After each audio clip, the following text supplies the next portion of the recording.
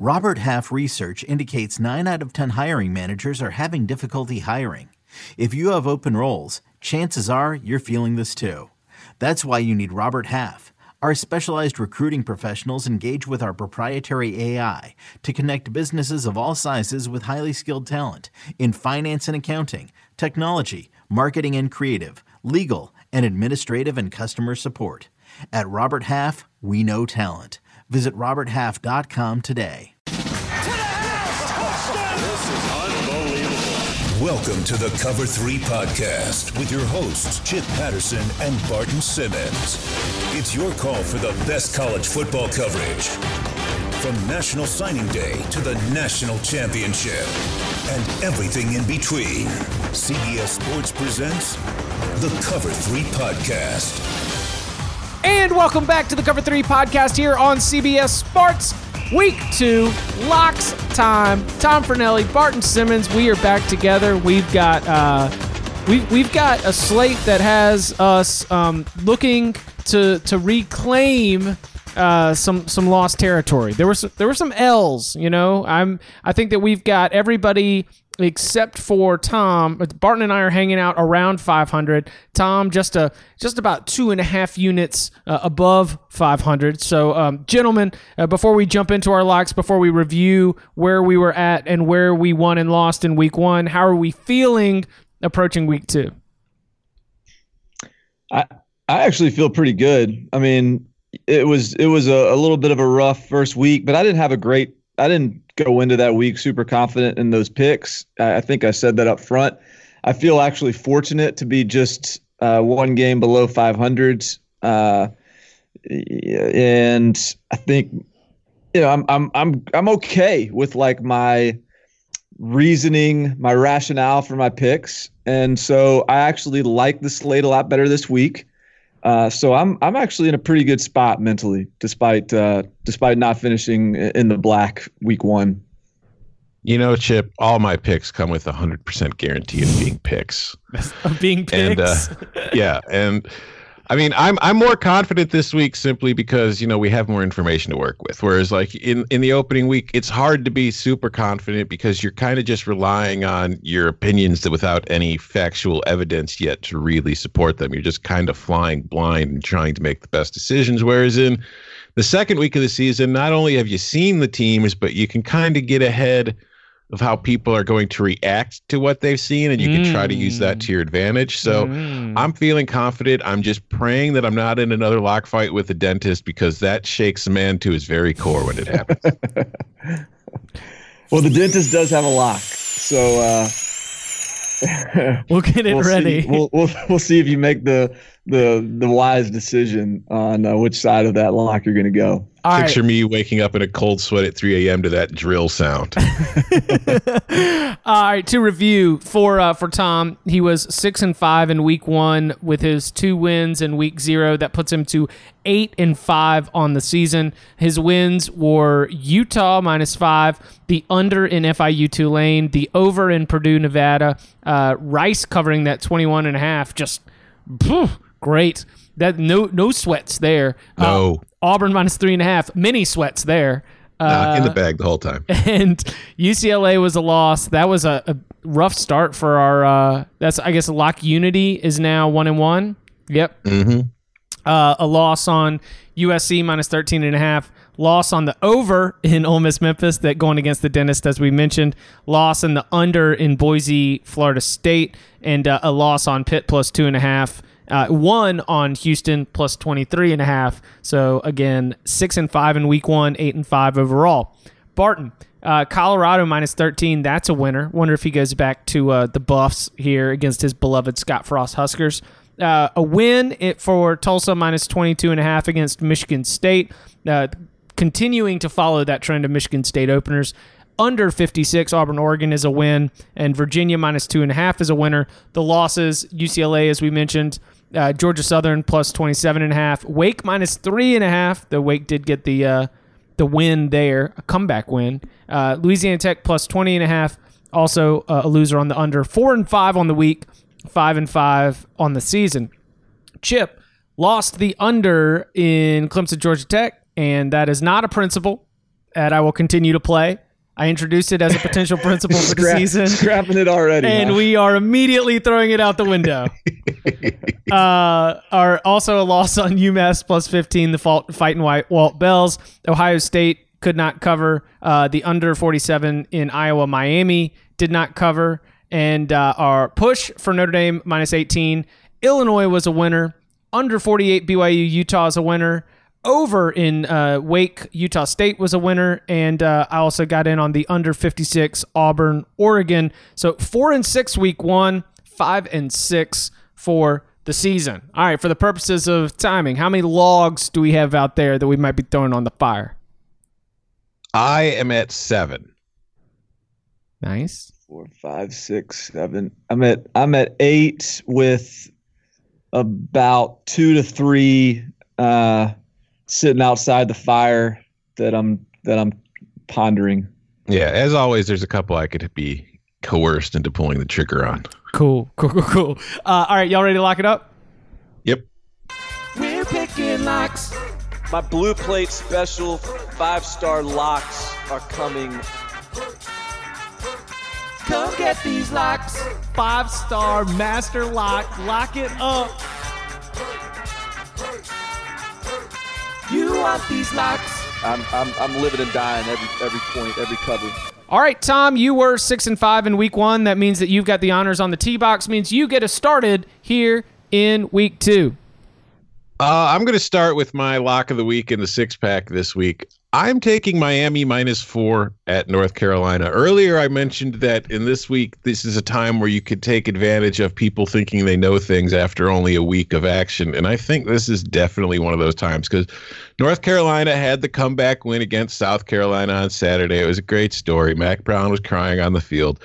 But in reality, North Carolina won the game, but it's not like they were a dominant force in that game. They didn't play all that well. They just played slightly better than South Carolina over the final 15 minutes, and they scored enough points to get the win, whereas Miami had last week off, but the last we saw of it, its offensive line was allowing 10 sacks to a Florida defense and still playing a close game against the Gators on, week 0 opening night.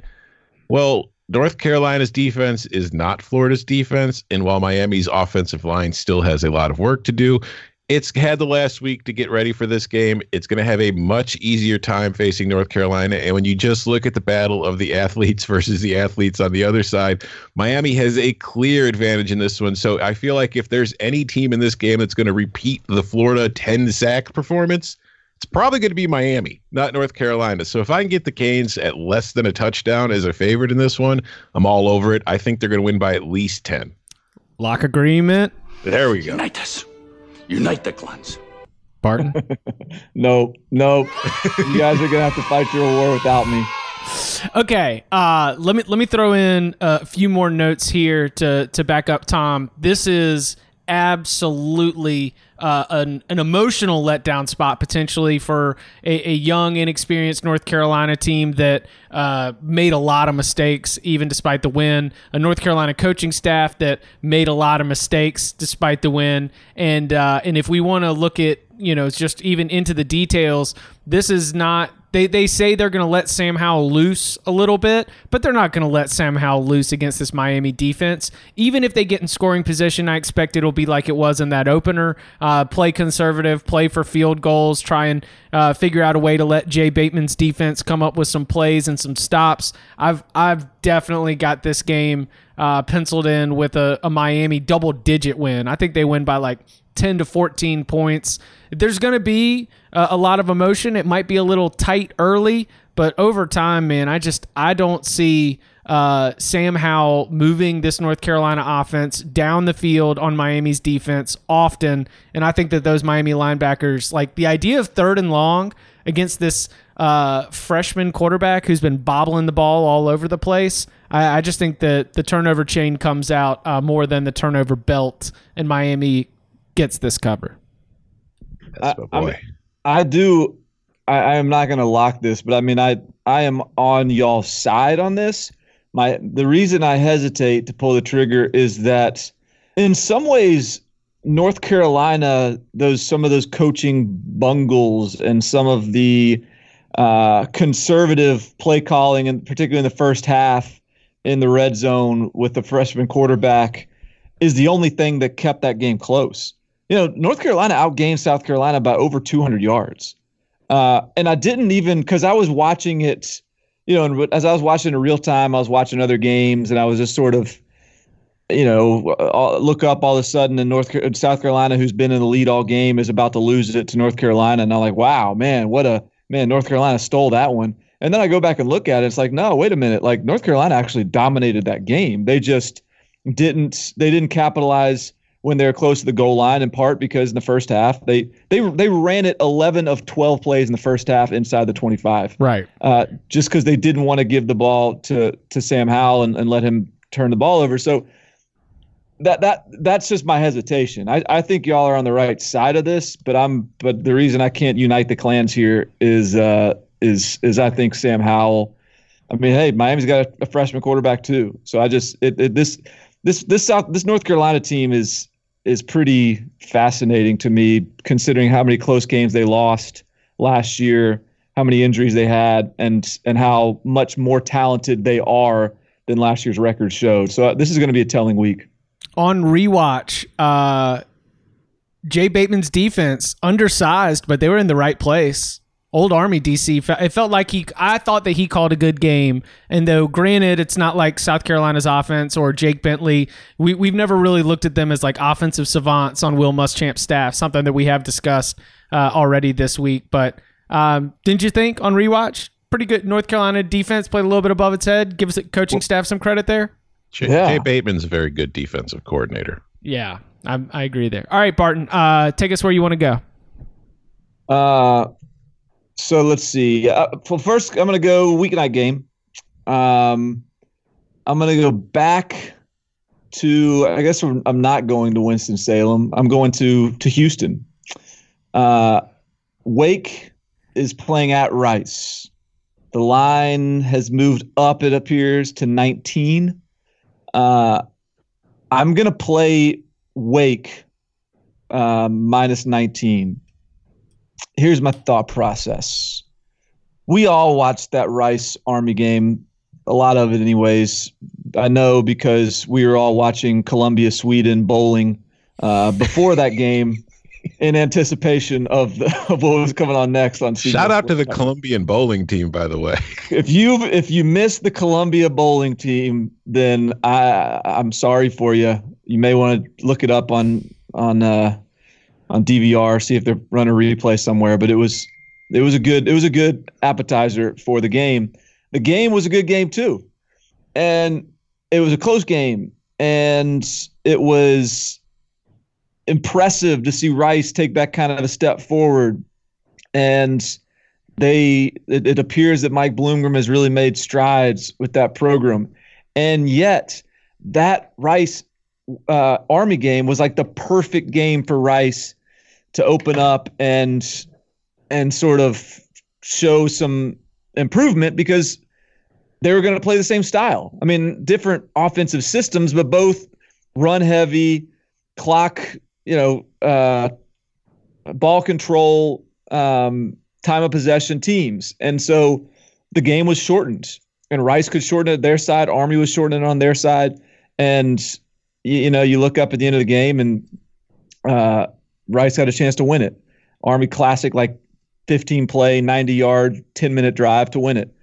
But my issue here is that's not going to work for Wake. Now, maybe Rice can just sort of possess the ball for 10 minutes and get a couple, shorten that game too. But if Wake gets a couple stops, and then if Wake gets a couple scores, then all of a sudden Rice has got to figure out a way to score.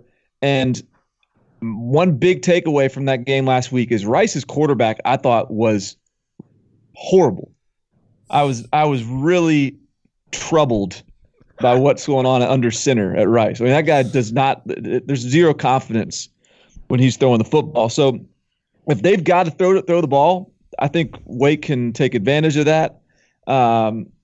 This is also a team that Wake beat last year by 32. The score was 42-3 at halftime.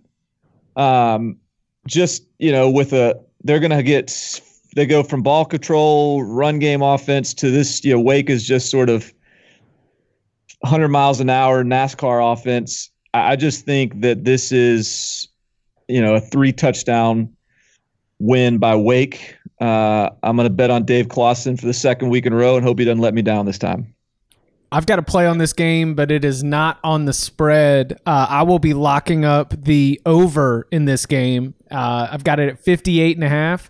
And I understand that is asking for some contribution from Rice. I'm probably asking for 2 touchdowns. I probably need 10 to 14 points from Rice to be able to get there. But I also don't think that Wake is solid enough defensively to, for sure, in a back and forth game, be able to keep Rice out of the end zone for 4 quarters. And so if, Wake overs week 1, I was in. Week 2, I think I'm gonna stay in the pool. I think a lot of people just we might be ahead of the market in realizing that Wake Forest has one of the most up-tempo offenses in the country, a quarterback who can be productive in it, some good wide receivers. So I'll be locking up 58.5.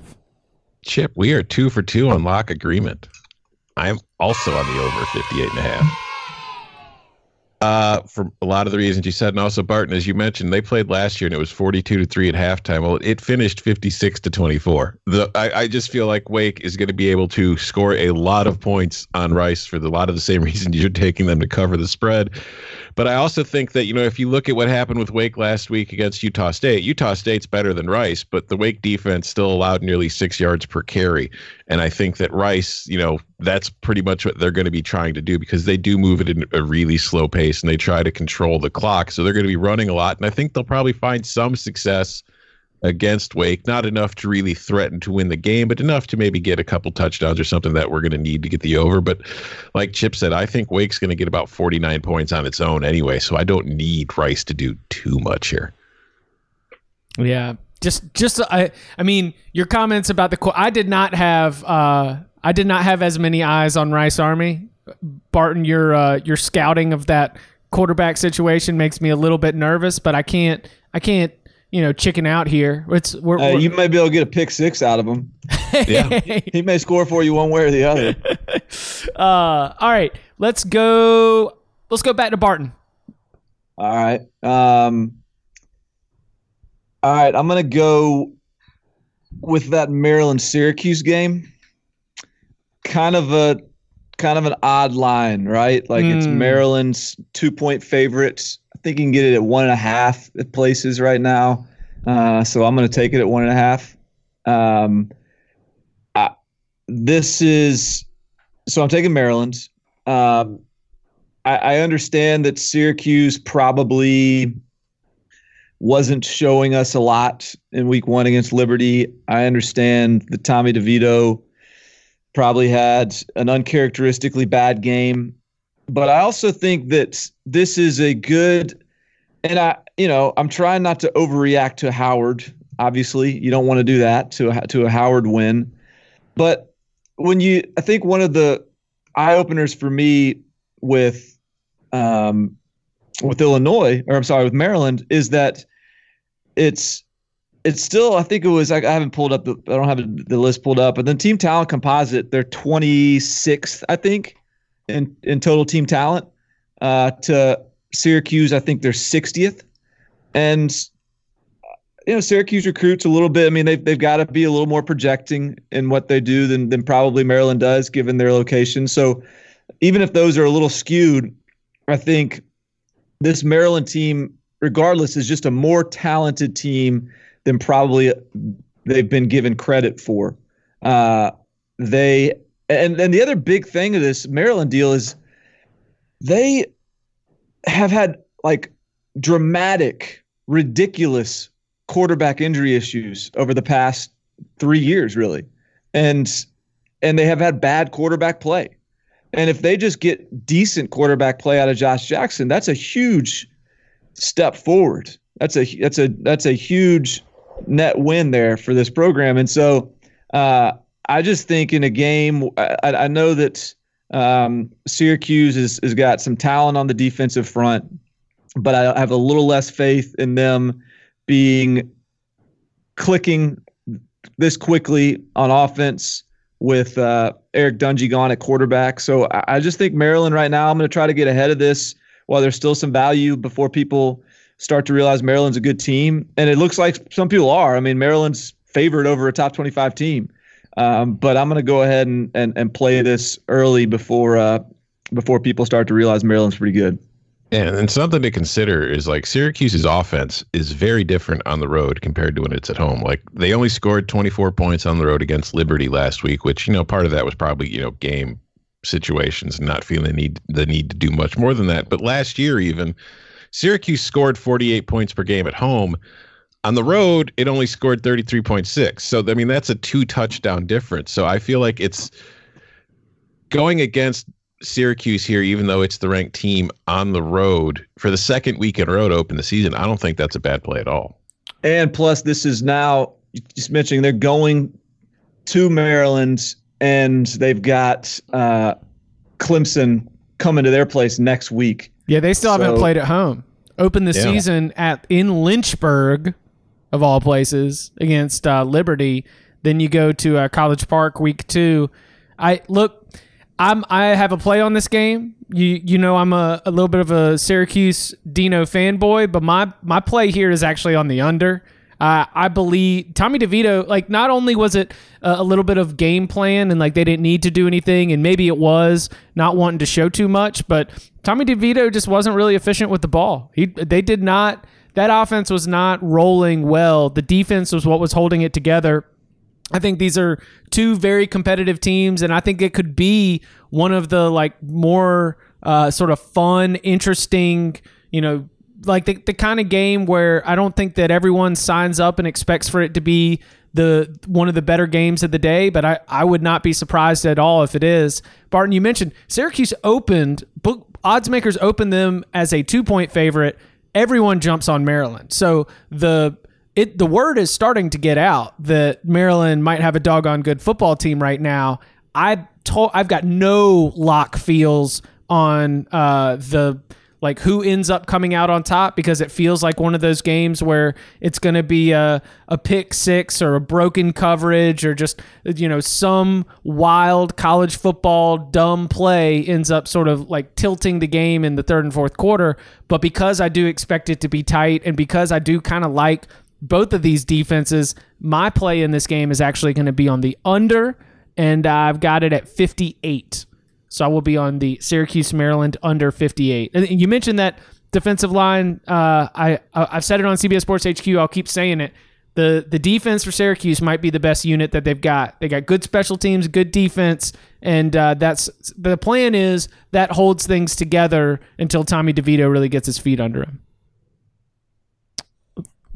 Let's see. We got 3. All right, Tom, back to you. All right, fellas, this one's kind of a principal play. Do you remember last week when I took the over in Ole Miss Memphis? Yes. Did you guys watch Ole Miss Memphis? I was yes. I was flipping around to it. What if I told you after watching Ole Miss last week that they would be favored the next week? By nearly a touchdown against an SEC team. Because that's exactly the situation we find ourselves in right now, with Ole Miss favored by 6.5 at home against Arkansas. And there is no way in the world I could take Ole Miss as a favorite against an SEC team. Arkansas didn't look great itself in a win over Portland State. It was only 20-13, but going on the road, even here, I mean, this is a huge battle in the SEC West, because the loser of this game is almost guaranteed to finish in last place in the division. So it's a lot of high stakes here, but I just like Arkansas. I have more trust in Arkansas, particularly on offense. I don't think either of these defenses are very good. And I think that Arkansas, at least after a rough start playing 2 quarterbacks, maybe in week 2 going on the road for a game that matters a little more, they've got a more cohesive unit, a more cohesive plan and offense, and I think they're going to find a lot of success against this Ole Miss defense. And I think that at the very least, they're going to cover. If you want to take them on the money line, I couldn't go against your thought process for it, but I would rather have the 6.5 points. I'm calling the Hogs. I'm taking the 6.5. Lock it up. Hear that, Tom? Yes. That's the dentist wants to come on in the room and check you out. Oh no. Yeah, I know you're laying back in the chair, you got your mouth wide open. You're a little vulnerable right now, aren't you? Yeah, a little bit. Yeah, a little bit. well, not just seeing if how your checkup's going. Well, I got news for you. You have dental agreement here. Oh, thank goodness. Everything's looking good under the hood. You've been brushing, you've been flossing. I have. The dentist also likes Arkansas plus 6.5. There's a long explanation for why he likes it, but all that matters is that the dentist likes it. You've given plenty of good reasons yourself, and he would recommend, in addition to flossing, buying the hook if you can. But he's going to take Arkansas plus 6.5 as well. We were. I was so terrified there for a minute. So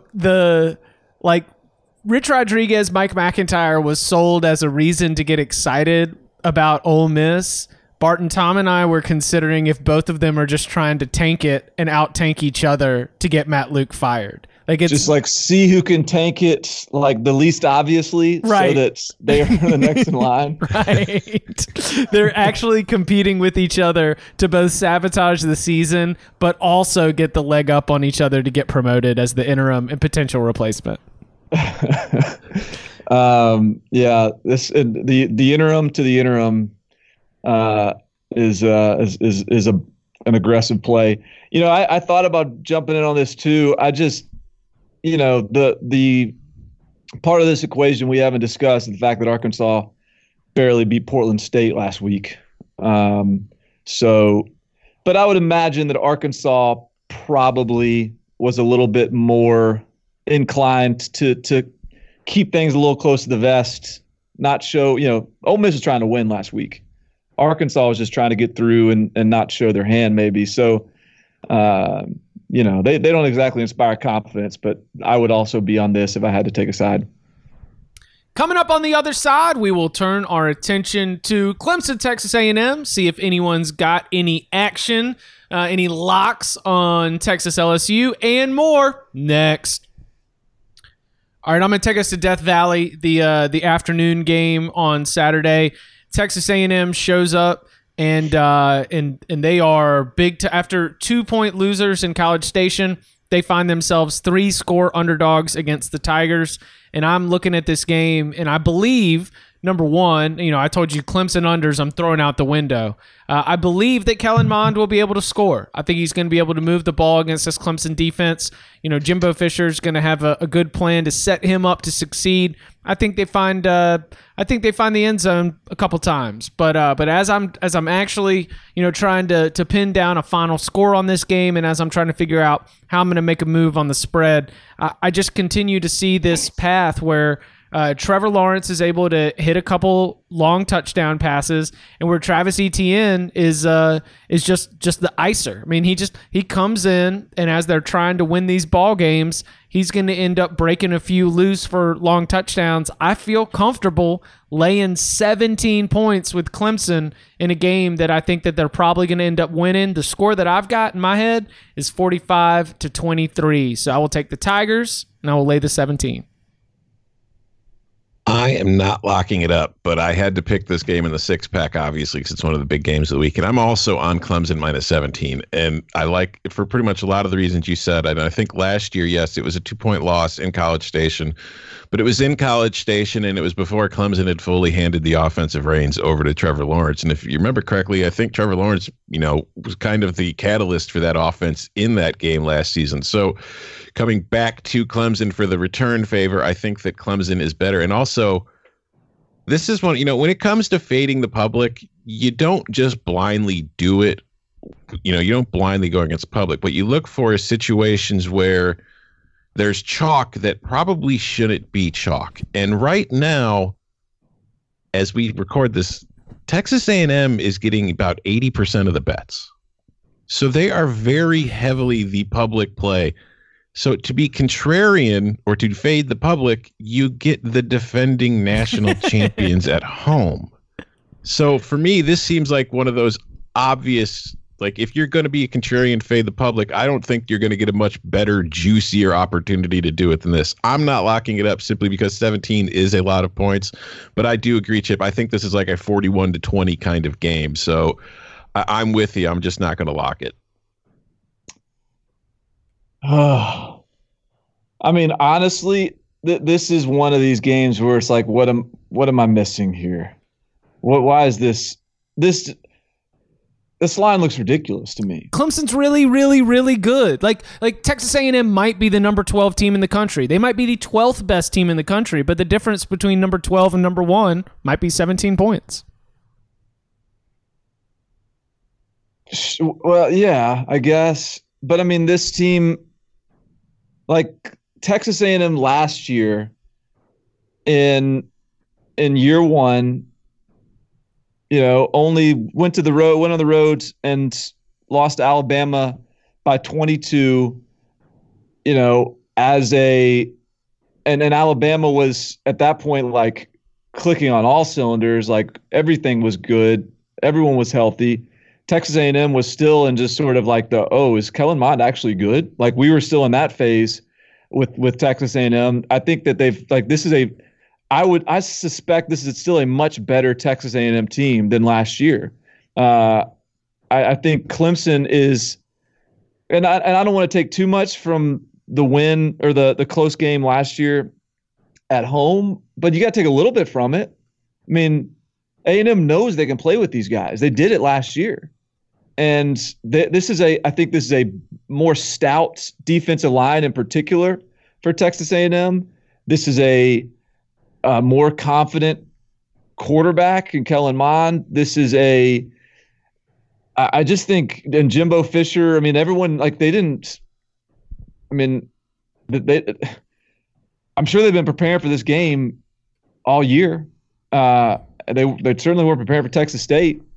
I don't know, man. Like I'm tempted to fight this thing, but I don't. But I think the biggest thing for me is like what Tom said is everyone's betting A&M, so clearly everyone's thinking what I'm thinking. So I must be missing something. So I'm struggling with this one here. This was on the just missed pile here. Jimbo Fisher 1-4 in Death Valley. By the way, only win came in the 2013 national championship winning season. So he knows how to get there. Sure. Yeah. Just hadn't won a lot. All right, Bard, back to you. All right. That was a struggle. So I'm gonna leave that alone, I guess. Wait, what was the struggle? Just deciding whether or not to play that. All right. I'm going to go with, how about another brand name team? You see, so I'm going to go back to that Army-Rice game. This number's a little bit big, and it would be nice if it was 18.5, 19, 20, but it's 22. Michigan's laying 22. Lay it. And everyone's gassed up about Army because what they did to Oklahoma last year. And they won whatever they won, 10, 11 games last year. Michigan, like Don Brown, Michigan's defensive coordinator, has been talking about this game all summer. He's they've been preparing for Army like it's – I think they have a ton of respect for Army. They've been preparing for it. They probably who'd they be last week? MTSU. They probably didn't even care about MTSU and were focused on this Army game. I think this is not Oklahoma. Oklahoma couldn't stop the run. That was Oklahoma's identity last year, is they couldn't stop the run. This is a Michigan team that I think will be able to get some stops.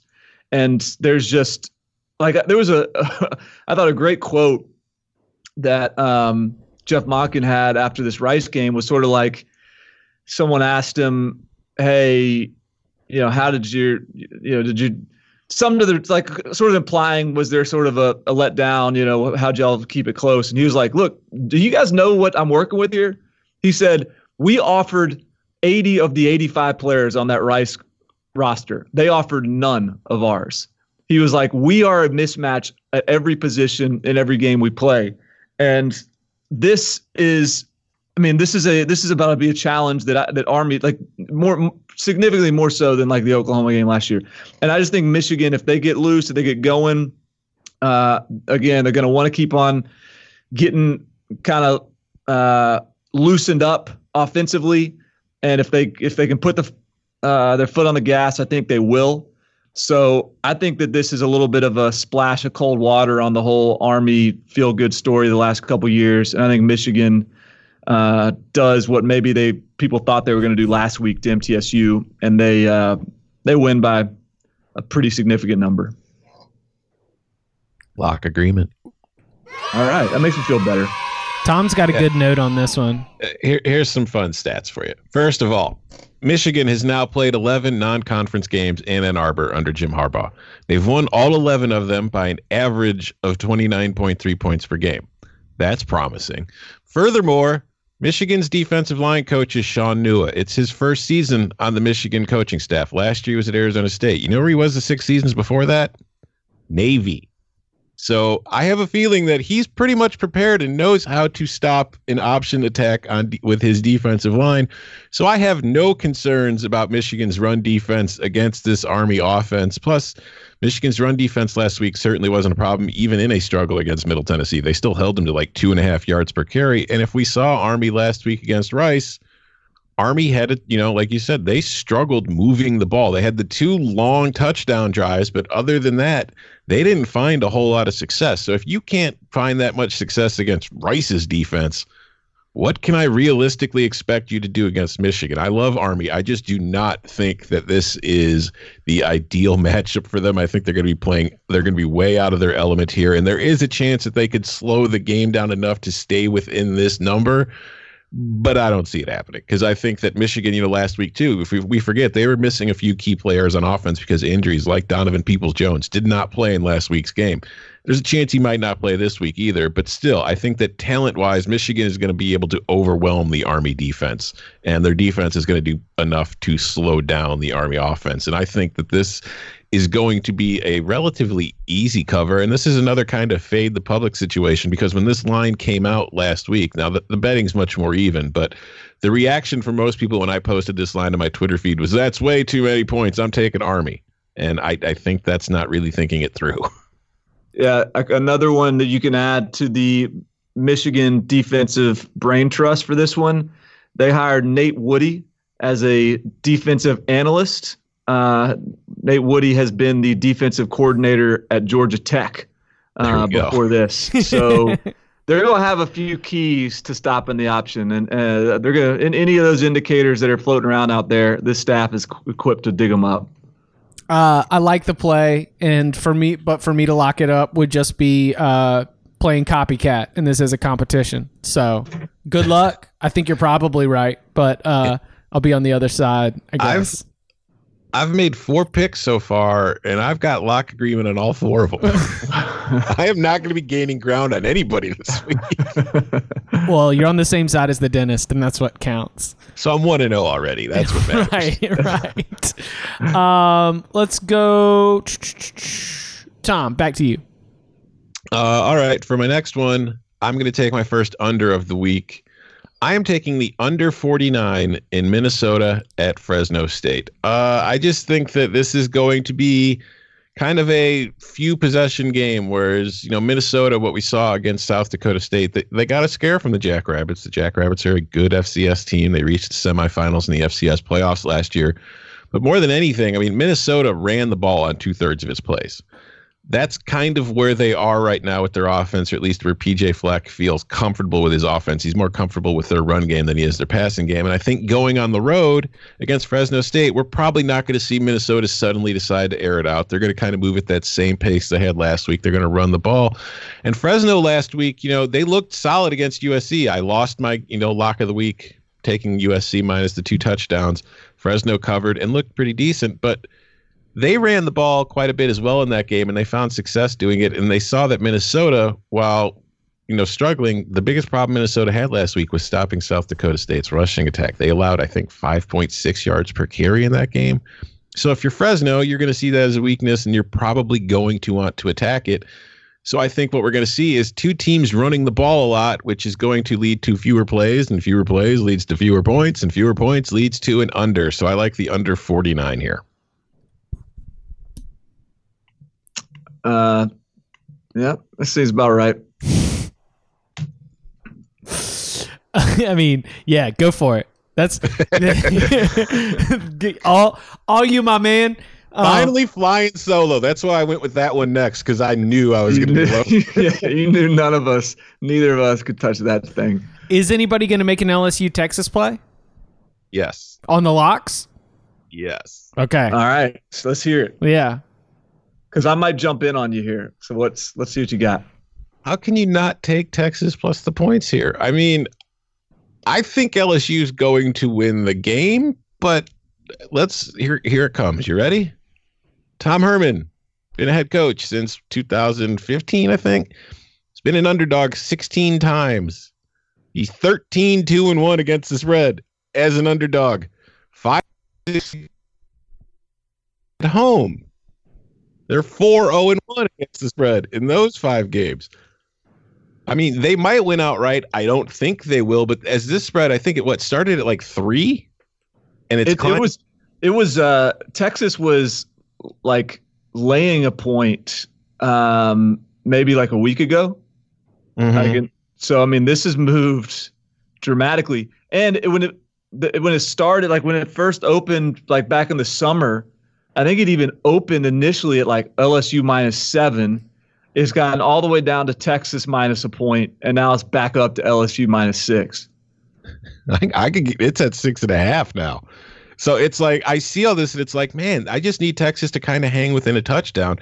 And I think Texas is fully capable of doing that. I think, as we've seen, Tom Herman not only covers as an underdog a lot, he usually wins the game outright. So I'm not willing to go that far, because I think that while these two programs are similar, I think LSU is a little further ahead in reaching its goal than Texas is right now.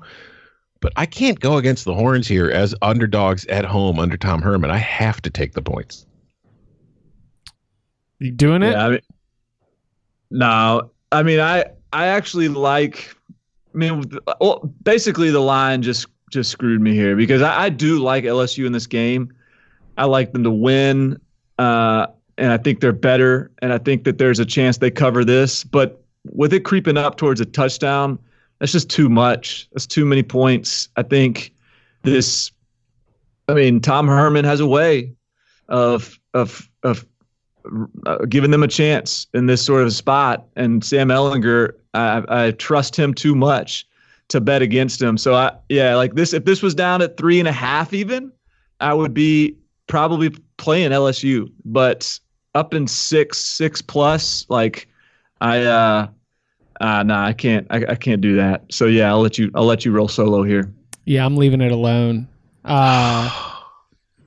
You guys pull in the Herb Street. Well, we're calling the game. We can't, No, I mean, this is called the locks, and I'm so excited for it, but I have no feel that is strong enough outside of Barton. Kind of like you, it's like LSU should win this game. If LSU doesn't win this game, either LSU screwed something up, or just something heroic happened for Sam Ehlinger. And the potential in this hot Austin night of Sam Ehlinger doing something heroic is enough that I'm not going to lock up LSU, but I don't want my lock hopes to be on the iconic Texas quarterback putting the whole team on his back and LSU's defense cramping up and not showing up, because like I kind of think like Caleb Von Chasen's going to kill somebody, like there's like LSU is going to come out hitting so hard,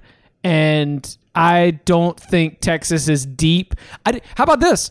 I don't think Texas's offense has a real hard edge to it.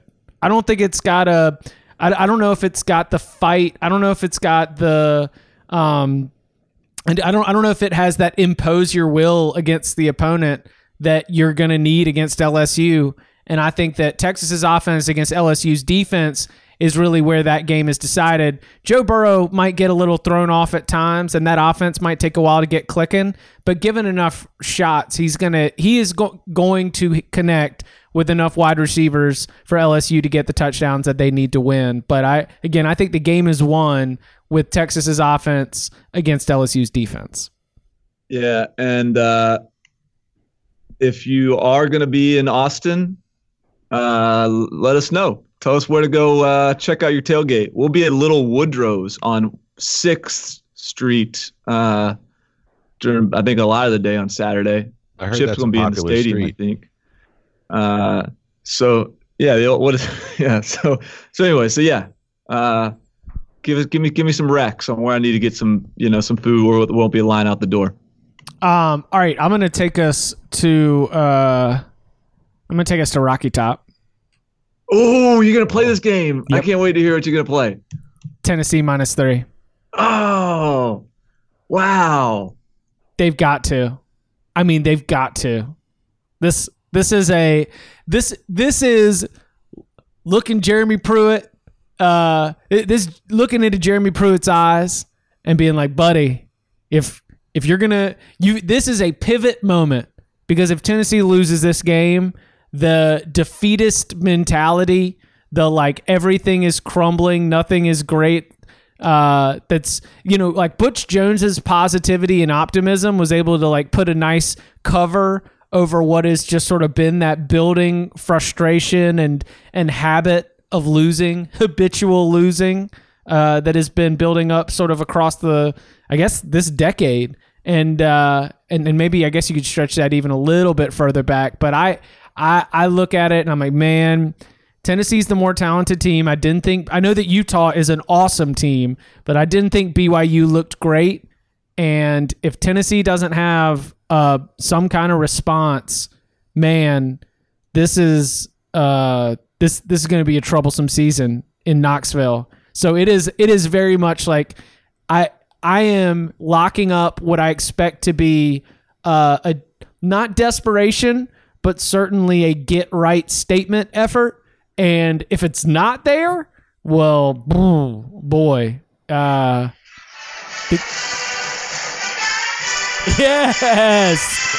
yeah. That was what Georgia State was singing in the stands. So yeah, I'm locking up Tennessee -3. I tell you what, man, tip of the cap to you for playing this game. I mean, this is like I am so fascinated by this game. So I probably would have, if Tennessee had beaten Georgia State by like 20, I would probably be on BYU right now.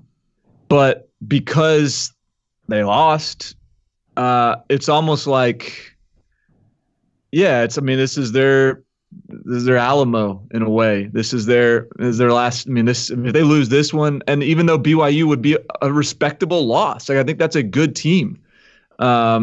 If they lose this one, what does that say, buddy? When I talked to when I was talking to someone in the Tennessee building before the season, just sort of generally about the season, and I was like, I said something to the effect of like, man, you guys better watch out for week 2. Like BYU's pretty good, and they're like, oh, don't you worry, like we know, like we're ready for that one, and there was no, I didn't like say, well, what about week 1 Georgia State, but the answer was like, it was almost like made me think, and not at the time, but after seeing that Georgia State loss, it made me think, I wonder if like they just assumed they were going to beat Georgia State. They knew they had a real test on their hands the following week at BYU. And, it's clearly they weren't ready for Georgia State. Clearly they hadn't really given it the proper attention and preparation.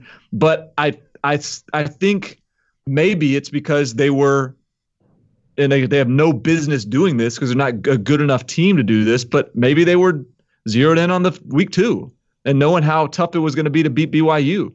So, but I don't even like, I think if I had to play this, in fact, I think if I had to play this, I would probably lean BYU. Like at some point you just have to trust the team's not that good. Like you have to trust, like there was so many, there was a lot of getting burned in week 1, anticipating a week 2 coaching bump.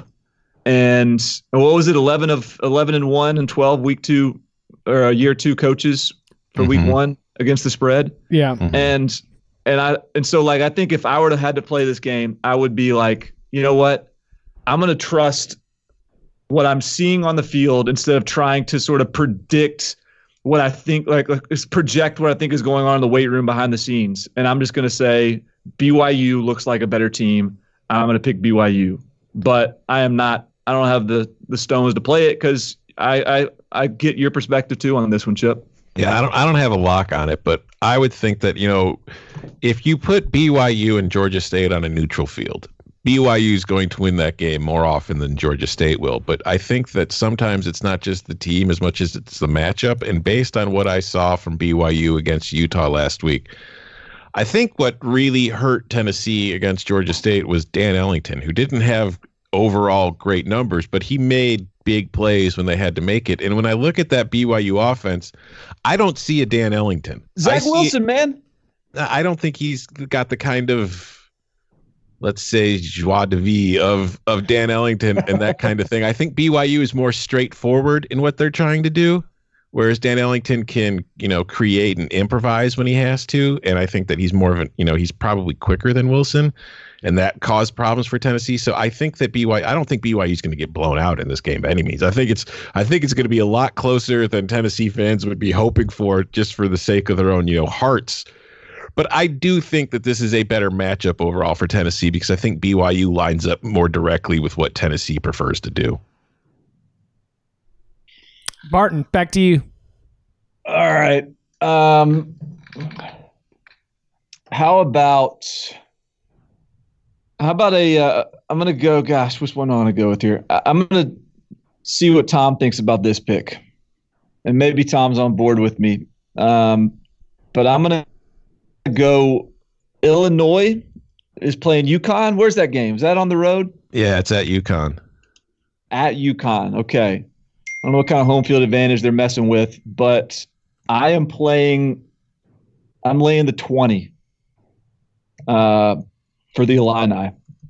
I think, was it up to us? Let's see where. Can I get 20 and a half, I guess, maybe? Yeah, you can get 20 and a half. 20 and a half at Caesars. So I'm going to 20 and a half.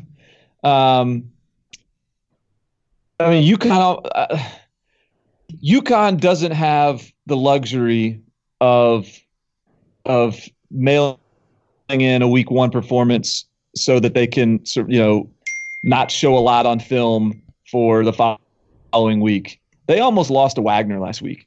Again, I'm going to take it for what it is. Like, this UConn has been historically bad.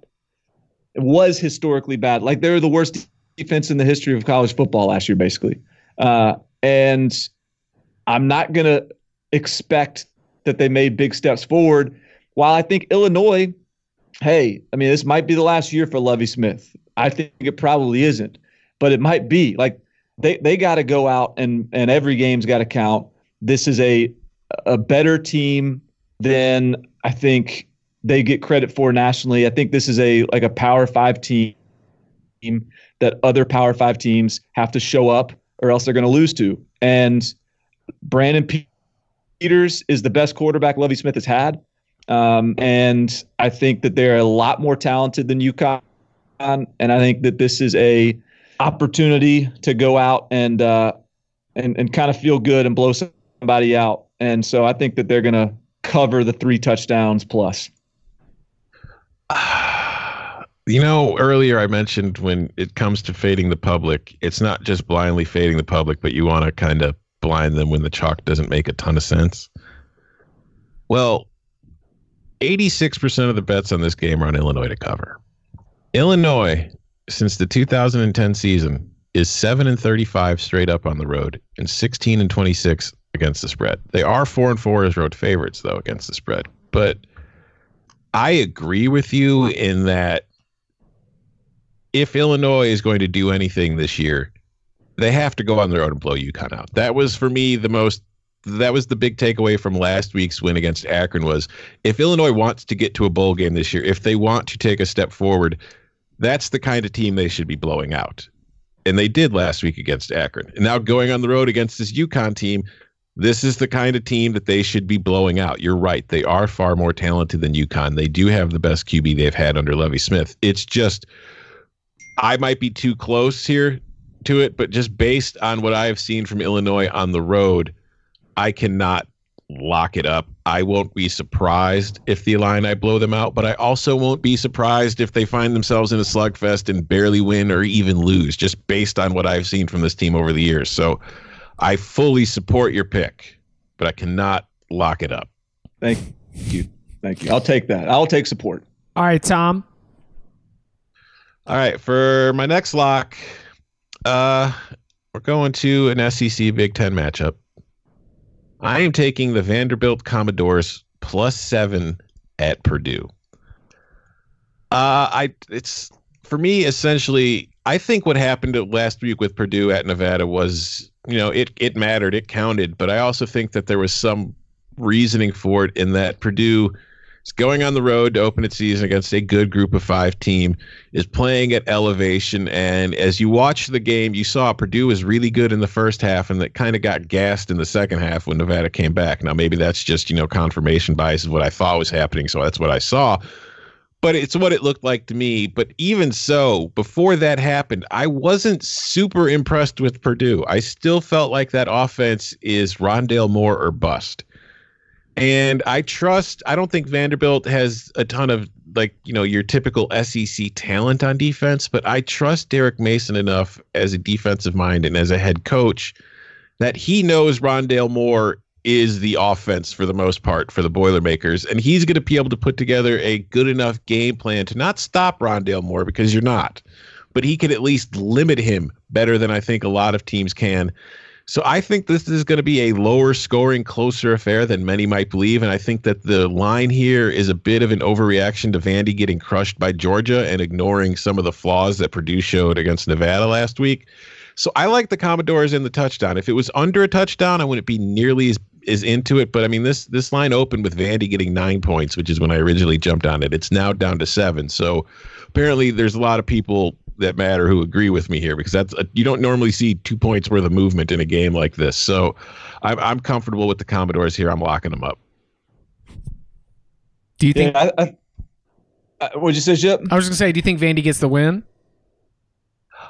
I wouldn't be shocked. Man. I don't think they will, but it would not. I don't think it would be like a major upset if it happened. Yeah, this is the Tyler Trent game for Purdue, so I think that they're going to be emotionally charged. I think they win it probably, but I agree with you that seven seems too many points. And Vandy, they did get blown out by Georgia, and Georgia could have done whatever they wanted basically against Vanderbilt. But I don't know. In some ways, Vanderbilt looked more competitive than I thought they would be. And they played hard, and they do have and line of scrimmage, I think, is where they struggle. They're not that bad at the skill spots. In fact, they've got some pretty good players at skill spots, and so that matches up a lot better with Purdue than it does Georgia. So I would lean your way as well, Tom. I'm going to go from Purdue Vandy to the team that took down the Boilermakers. I'm going to be locking up 2 words: Wolfpack. Nevada +24 in Autzen Stadium against Oregon. I mean, it's a little bit of the, are you going to trust Oregon after that loss to come back and be fully clicking and just run over a team that's surging with confidence and might be pretty good? I think 24 is too many doggone points. And I think this thing opened around 21.5 and has been pushed up to 24. I like jumping on the other side of that reaction. I don't see Oregon can play better and have a get right game and win this thing by 20, but yet I still get the cover. And so give me the Wolfpack +24. You can get 24.5 if you want it. Yes, I would like that, please. Key hook. That's a key hook right there. Key hook. Barton. I'm gonna do.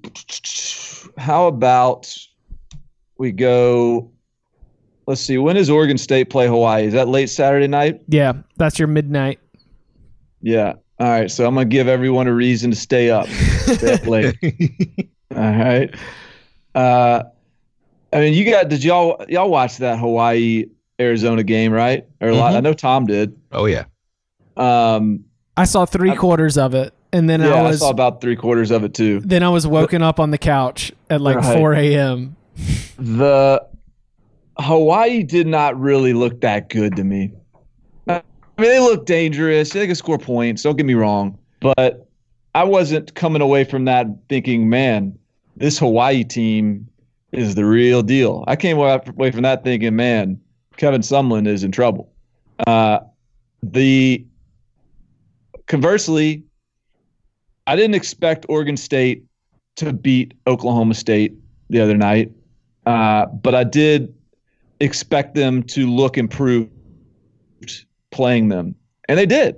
I thought Oregon State looked pretty good at times. You know, in Oklahoma State, as much as anything, like really impressed me offensively. That is going to be an offense that scores on everybody. So I think Oregon State, and we all know I've got the over on the win total on Oregon State. So they need this win. They can't overlook Hawaii. They got to go in there and take care of business. They're catching 6.5. This is a Pac-12 team catching 6.5 to Hawaii. And I think Hawaii, after beating Arizona, is ripe to – I don't think they're going to sweep the Pac-12 here. And so I think Oregon State goes out there, wins, gets win number 1 in the books, and goes looking for number 2 next weekend. I don't hate it at all. I'm sitting here wondering what happens if Hawaii starts the season 2-0 with 2 wins over Pac-12 teams. Do people start taking Hawaii seriously, or do they just say, it's Pac-12 teams? Oh, yeah, it's definitely the latter. Yeah, probably. Yeah, probably. Okay, I've got 2 left. I've got 1. I've got at least 2. Ooh. Do you want to go another one then? So I'll double up here. All right. FIU. Coming back. You can't leave them alone. Well, I didn't touch them against Tulane. Now, I was surprised they got blown out by Tulane. Thought that game would be competitive. I am very impressed with the way Tulane beat FIU. But the way they beat FIU was running it down their throat. FIU now gets Western Kentucky, who ain't running it down anyone's throat. And they come, I believe they're going back home, right? Let's see. Yeah. It's in Miami, Fort Lauderdale. It's in South Florida, yeah. So they're getting, let's see, what's this number at? This is at 7, right? So I think we have a bounce back game from FIU. I think Western Kentucky sucks. I think that hire was, look, Western Kentucky just lost to Central Arkansas last week. I think that is not a fluke. I think that's more representative of this being a hire that was. How do I phrase this? Like I don't think that was the best hire for Western Kentucky, and I still think Butch Davis is the real deal at FIU. This is going to be a game coming off a big loss where they got something to prove. I think that they win by more than a touchdown. Give me FIU. Lock fight. Ooh. Really? Ooh. Give me the Fight. So I'm cushy. looking forward to hearing this explanation. Western Kentucky lost to Central Arkansas last week. They lost by a touchdown. They also outgained Central Arkansas. They held Central Arkansas to 20 yards rushing on 29 attempts, 0.7 yards per attempt, while they rushed for 184 yards themselves, over 5 yards per attempt. And FIU looked awful. It looked really, really bad. It looked completely outclassed by Tulane in that game. And I think Tulane's got a chance to make some noise in the AAC this year, but I still was kind of very unenthused about the Panthers based on what I saw in that game. And I don't think that they're going to lose this game, but I don't think they're going to win by more than a touchdown. I think this is going to be like a 30-24 type of game where the Hilltoppers are at least staying within that touchdown. And I really like the Hilltoppers here. I mean, this was, I might actually have another lock now, but yeah, lock fight. Give me the Toppers. Go Big Red. Wow, I'm shocked that I'm going to have to fight my way out of this one. This is now the game of the week. I did not come into this party expecting to fight anybody. I thought this was going to be just drink my solo cup, have a nice easygoing time. But no, Tom came in here ripping his shirt off. Now I got to fight somebody. I was never wearing a shirt, sir. Okay. Let's have it, man. I like FIU here. I'm feeling okay about this. This game's gonna have 2 viewers, and they're gonna be named Barton and Tom. All right, I'm gonna take us to the Big 8 rivalry, Nebraska-Colorado. My hunch says that as this spread has moved towards Colorado, Nebraska about a 4-point favorite or so. I think Nebraska covers, but I feel a lot better about going over 65 in this game. I think that Colorado's defense did not show anything in the Rocky Mountain rivalry that leads me to believe that they are gonna that they are gonna like present much of a stop for Adrian Martinez and a Nebraska offense that really needs to have a better performance. And I guess Barton, your big storyline through the week has been these year 2 coaches. I'm really putting myself in a dangerous spot back in some of these year 2 coaches, but the Nebraska offense scoring against Colorado, Steven Montez, Laviska Shenault finding some success against Nebraska's defense. The fact that Nebraska's defense has already shown us the ability to have some non-offensive touchdowns, and the rivalry portion thrown into all this, I do think that both of these teams are going to end up getting up into the 30s, and so give me Nebraska-Colorado over 65. I can dig it. Lock agreement. There we go. So this was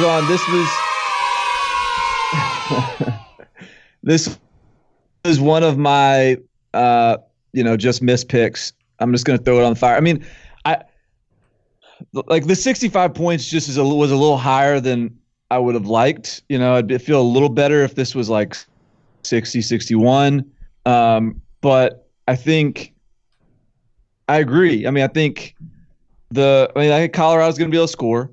I think Nebraska last week was a little bit of I think that was not consistent with who they're going to be the rest of the year. I was really unimpressed with Colorado's defense against Colorado State.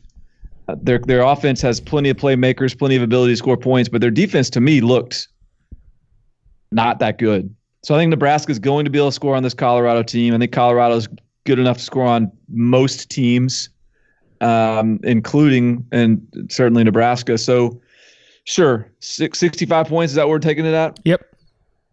Yeah, I'll roll with you there. Excellent. You can get it at 64.5. I'll take it at 64.5. All right. Shop around. Yep. I'm in agreement. I'm not locking it up, but I like it for all the same reasons you guys like it. And I'm tapped out now. That's it. I'm debating if I want to throw another. I'm already at what, 8? No, I think you're at 8. Do I want to go 9? Let me throw this on, and then you can maybe you're let me debate a little longer. You can think a little more. I'm gonna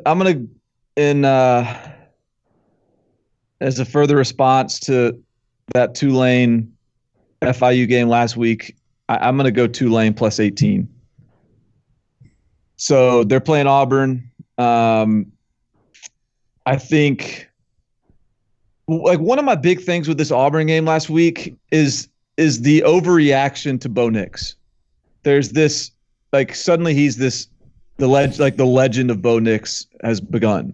And man, I'll give him all the credit in the world. Like he made some clutch throws to win that game, but there was a pretty good, what was he, 13 of 31 or something throwing? Like there was a pretty good chunk of that game that he threw a couple picks.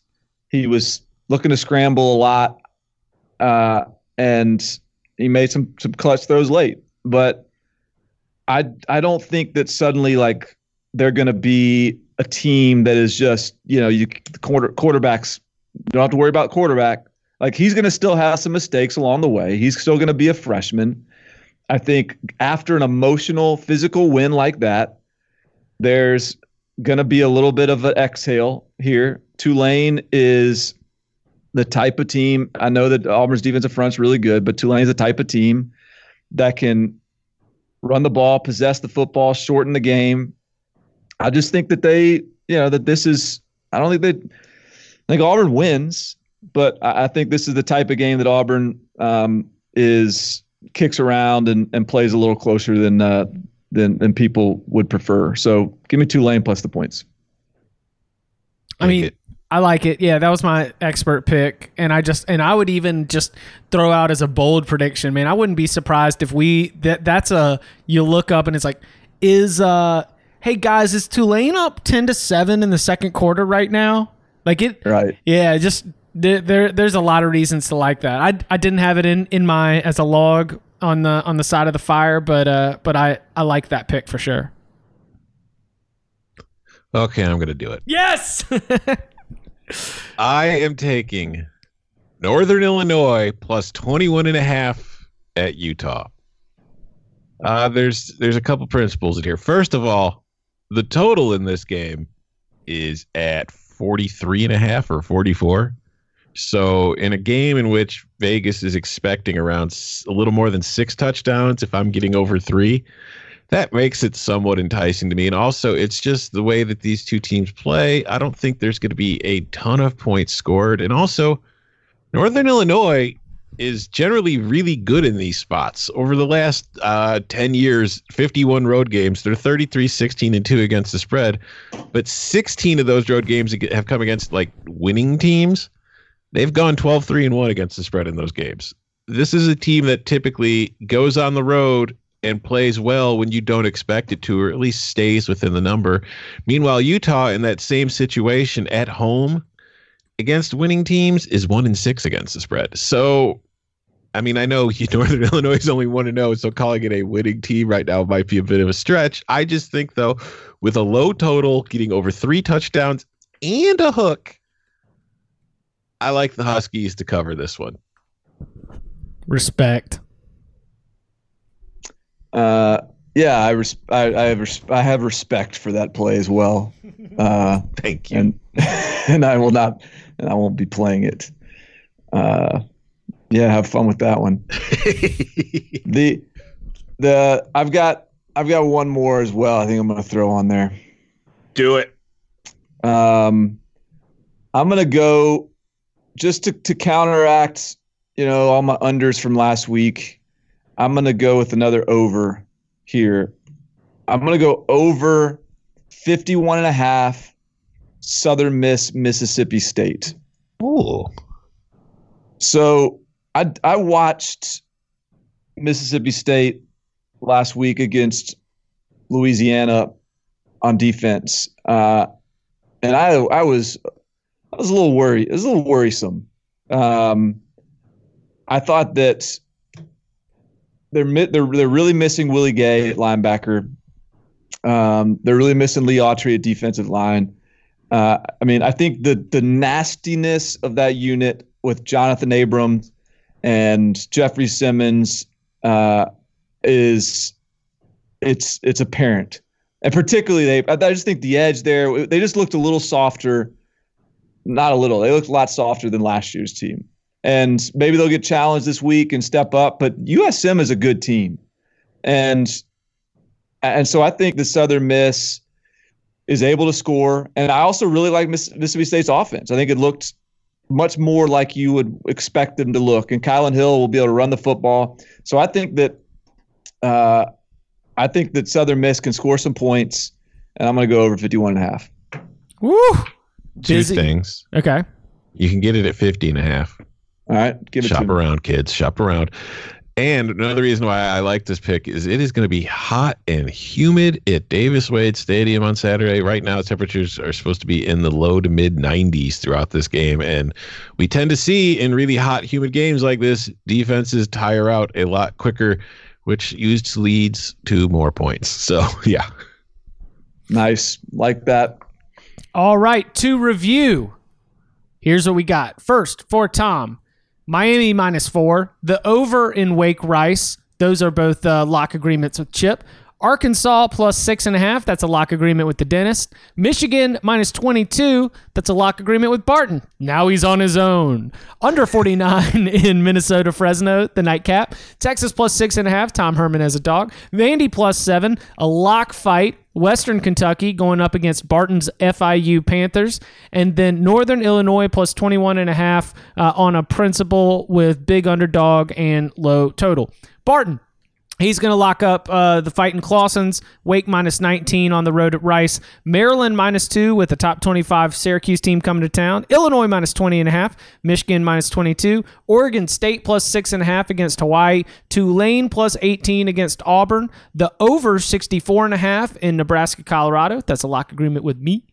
FIU -7. And the over 50.5 in the hot and humid Davis Wade Stadium in Southern Miss, Mississippi State. Chip has Miami -4, the over 58.5 in Wake Rice, the under 58 in Maryland Syracuse, Clemson -17, Tennessee -3 because goodness gracious, I mean, you gotta. And then Nevada +24.5 going to play the Ducks in Autzen Stadium. And then the over 64.5 in Nebraska, Colorado. At the end of week 2, the total record of the entire Locks Committee was above, we are 18-16 plus 0.4 units. So we are still keeping you with the winning ways. You can follow him on Twitter at Tom Fornelli. You can follow him on Twitter at Barton Simmons. You can follow me at Chip_Patterson. Remember, reach out if you are in Austin. We will be around at the stadium, around the stadium on 6th Street at Woodrow's, right?